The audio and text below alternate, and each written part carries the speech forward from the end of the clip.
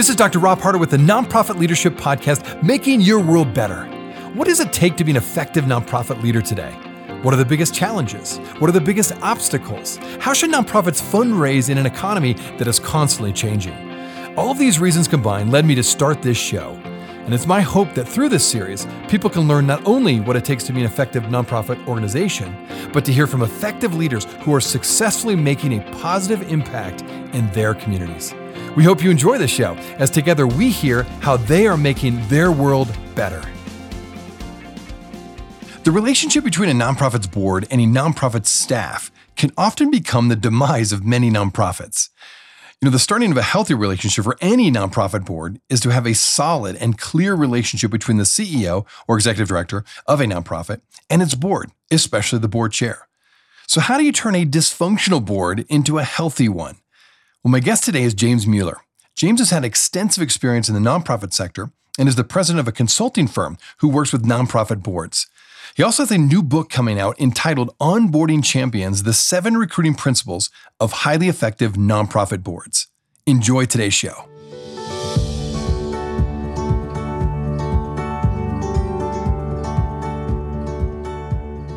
Well, thanks so much for being on the show today, James. My pleasure. Thank you. Well, right now we are more aware, and I would say more committed than ever in the nonprofit sector to build diverse and equitable boards. So what does an equitable and diverse board look like from your perspective? And what is the first step towards building one? Sure. Well, an effective equitable board first makes strategic recruitment a priority and make it driven by their constituencies, by the place they fill in their community, et cetera. So it should be an intentional culture. So an intentional culture is rooted in core values. So does the board understand its core values?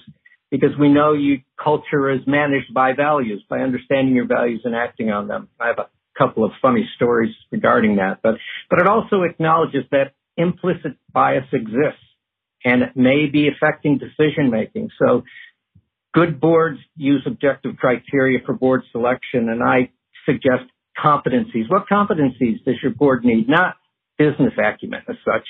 That can sometimes get you into trouble, but what governance competencies, decision making, sound judgment, creative thinking, intellectual capacity, et cetera. What competencies do you need? Character, connections, and again, diverse culture. So perspectives that are free from enculturation as well. So it's all those things put together, I think. Okay, well, among all of the relationships a CEO or executive director has, their relationship with the board is absolutely critical, right, to the health and well-being of a nonprofit. Now, you argue that this relationship is often misunderstood and undercultivated. Could you share why you believe that, and what can CEOs and EDs do? Yeah, it is. I deal with this so often. Most board members aren't educated about the responsibilities of governance and how it differs from management. So often board members come from their jobs, which are usually management jobs, and focus on management, and they don't understand governance. And so in a few recent cases, I've seen new board chairs that didn't like the style of the CEO, not the competence, just didn't like the style. And they were highly competent people, and they sought to manage them as if the CEO reports to the board chair, when the CEO is held accountable by the board as a corporate unit rather than by the board chair. And often the board chair misunderstands their role. So CEOs sometimes need to do some nudging. They need to nudge their boards to engage in governance education, strategic recruitment, and robust onboarding. And they also need to be clear at the outset regarding the line between governance and management. Well, thank you for that. And there's no doubt that dysfunctional boards can quickly destroy both the goodwill and the good work a nonprofit has established over the years. So how do you prevent boards from becoming dysfunctional? Or perhaps even more pointed, what are the signs that your board is starting to become dysfunctional? That's one of the hardest things for me to watch in my practice, is to watch a board where egos come first and they aren't well trained and they go off the rails. So let me start with the second half of the question, which is the signals of dysfunctional boards. Most dangerous in my mind is the formation of cliques. You start getting different groups pulling together, so the board becomes disintegrated. So there's also the conduct of board members in the boardroom, and I've got lots of stories there. There's puffery and egotism, I call it. And on the other end, there's complacency or lack of attendance, uninformed opinion overriding good data, lack of attention to proven practices, lack of well-considered recruitment and onboarding, which I'll come back to again and again. But those are some of the signs and signals that CEOs should watch out for, and board chairs as well. In fact, board chairs, it's more important, but they're often not really well educated. And so CEOs tend to have to educate their board chairs. So how do you prevent it? Education. Starts with onboarding, which should occur over a period of several months. Sometimes we try to smush it into one session, but people can't retain it because they can't absorb it and they can't integrate the information. They go into overload. So the research shows give it to them as they grow in their position. So I have 4 or 5 sessions that I recommend, and I recommend them in this order. And that is start with introductions at your first onboarding session, and don't rush it. Let people get to know one another. And then after they get a conversation, because it's important to have this bonding experience, like a new child, right? So then cover the responsibilities of governance and really dig in and get clear and draw the line between governance and management right from the start. And governance is oversight, policy, envisioning, and innovative thinking, pretty much. And so talk about what that is and how the board is a corporate unit that responds to management. The second session, diversity, equity, inclusion, and belonging. There's a great site, and I write about it in my book, that Harvard has on how to see if you have an implicit bias. So it's a really good place to go and just do a self-evaluation because it exists in all of us, whether it's racial, whether it's just opinion, whether it's urban versus rural. I mean, there's so many implicit biases that we carry. The more we're aware of them, the more we can engage. And so a good expert training on DEI is important. And then the third session is staff roles and responsibilities. And I start out with what's the relationship with the board and the CEO, board chair and the CEO, and the board and the CEO. Make that clear and explicit. And then tell the board about how the staff is deployed so they understand how the organization functions. And then I move on to finance and fundraising. And I put the two together. And if someone reads my book, they'll see one of the cases I talk about that is not about the bottom line with a nonprofit. It's about the value delivered. So it's not about return and it's not about overhead. It's about value delivered and how the board is there to make good judgments about the cost of delivering the value. In different environments, it's different. And then, again, at the end, there's onboarding and recruitment. We'll be right back. Hey, friends. Thanks so much for listening to the Nonprofit Leadership Podcast. If this is your first time listening to us, I want to make sure you're aware of a whole group of other episodes with fascinating guests that I previously interviewed. Just go to our website, nonprofitleadershippodcast.org. There you'll find numerous interviews of nonprofit leaders from all over the country and even from different countries, all trying to make their world better. I also want to encourage you to like, subscribe, and share this podcast with others. This will help us get this great content out to more nonprofit leaders just like you. Now, finally, if you want to get my monthly email update that contains more resources in addition to these episodes, it's really easy. Just go to my website at nonprofitleadershippodcast.org and simply type your email address in the top right-hand box, and you'll be added to our monthly email update. And this way, you'll never miss any of the interviews or extra content from this show. And if you have any questions or comments, do not hesitate to email me. Thanks again for listening. Now back to the show.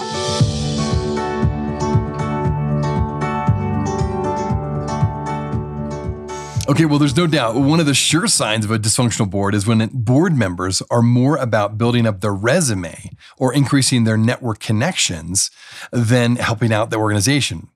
So how does an ED or the chair of the board confront board members that are clearly using their role on the board for that purpose? Yeah, that's one of the trickiest ones. It's definitely the responsibility of the board chair, but few do it well. The board chair has to have that conversation about responsibilities, expectations, commitment, and investment in the organization. And the best way to do this is to have a document that all board members see that clearly defines responsibilities of a board member. I took over chair of a dysfunctional board a few years ago, and the first thing I did was look at who was engaged and who wasn't, and I started making phone calls. Not an easy thing to do, right? But And I talked to this one board member who hadn't shown up for a year. And I said, what's your purpose for being on the board? What do you want to contribute? And then I transitioned to say, right now we're at this crucial point in our development where we need people who are really fully engaged and contributing. And if you can't be here to do that, it might not be the right time for you. It's a sensitive conversation, but we talked it through and he resigned because he wasn't there for that purpose. So it's a tricky thing, but also that's why I have term limits too. And so for new board members, sometimes maybe you start with a 1 year. Some organizations do that just to see if the person's engaged. Well, I'm glad you mentioned that you have a new book out, and your book is entitled Onboarding Champions, the 7 Recruiting Principles of Highly Effective Nonprofit Boards. Now, we've been focusing a little bit on the negative side of things, dysfunctional boards, but perhaps for my listeners, you can give an example of a healthy board. What does it look like to have a healthy board, and how are they built and cultivated? Yeah, well, the simple answer is everything we just talked about. But a healthy board, and I've seen them, and they're fun to be a part of. And fun is part of a symptom of a healthy board. They're having fun, right? So, and they have a collaborative relationship with the CEO. Egos are checked at the door. And there's a sustained focus on governance leadership. And that is the ship on course, and are we aware of any icebergs out there? Are those we serve being served as we promised? Are we being strategic? Do we take time to practice innovation, generating new ideas and poking around the edges in order to do something maybe a little bit better? I like to use the metaphor of there are 4 types of board members. And so it's some members stand on the sidewalk, right, and watch what's going on without really getting engaged. Some step inside the fence, get involved in the activities, and participate in discussions. A few more step up onto the porch and engage with the CEO and others about issues confronting the organization and give advice. But the preeminent board member crosses the threshold, sits down at the table, owns the good, bad, and the ugly, and commits to working collaboratively with the CEO to make progress. Board members have to cross the threshold if they want to construct a vibrant, healthy board. And sometimes my workshops, I carry a threshold and set it on the table and talk about this is an important piece of board governance. So what you're saying is that a board member must cross a threshold, if you will. And one of the ways you know that is when they stop using the word you and start using the word we. And that shows that they're in and fully engaged. Is that right? Yeah. That's a really good point.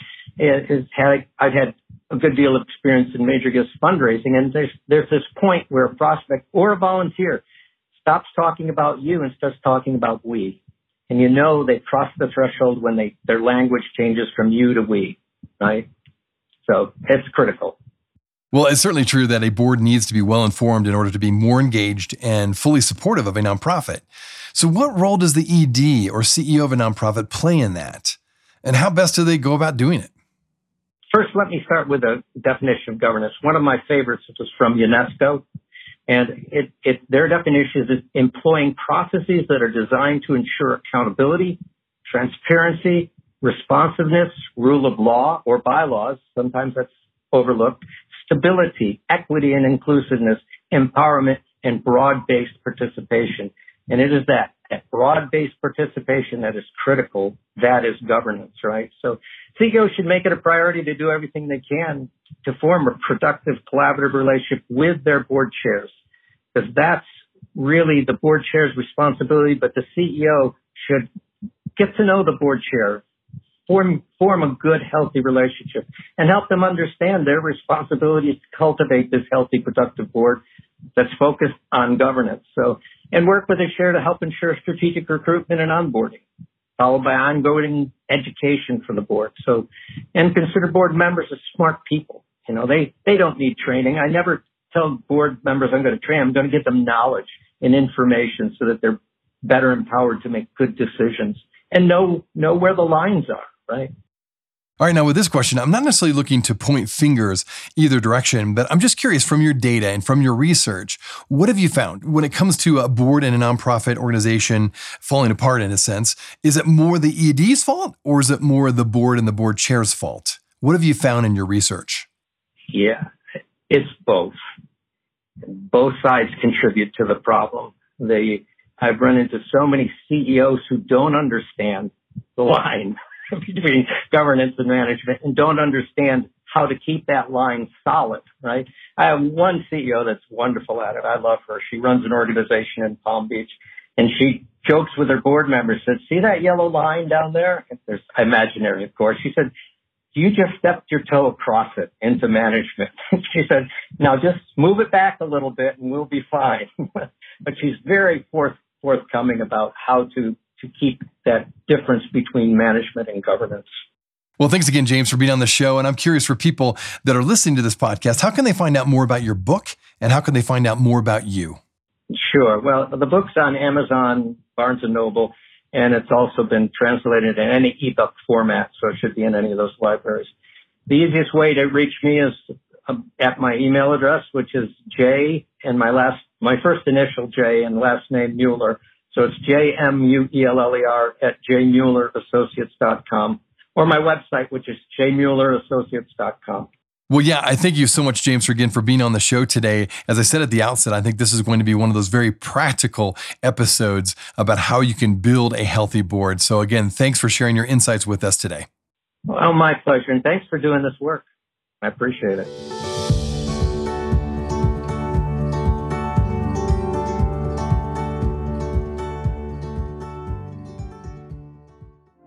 Hey friends, I wanted you to know that this podcast can be found on both iTunes and Spotify. If you're wondering how to find it, just type in the words Nonprofit Leadership Podcast and this podcast should show up. We also encourage you, when you go on iTunes, let us know what you think. Give us a review. Give us a rating. We would love to hear what you think of this podcast, and your feedback will help expand this podcast to get it out to as many people as possible. You can also find other resources and interviews of past guests on my website, nonprofitleadershippodcast.org. Again, that website is nonprofitleadershippodcast.org. Thanks again for listening, and until next time, keep making your world better.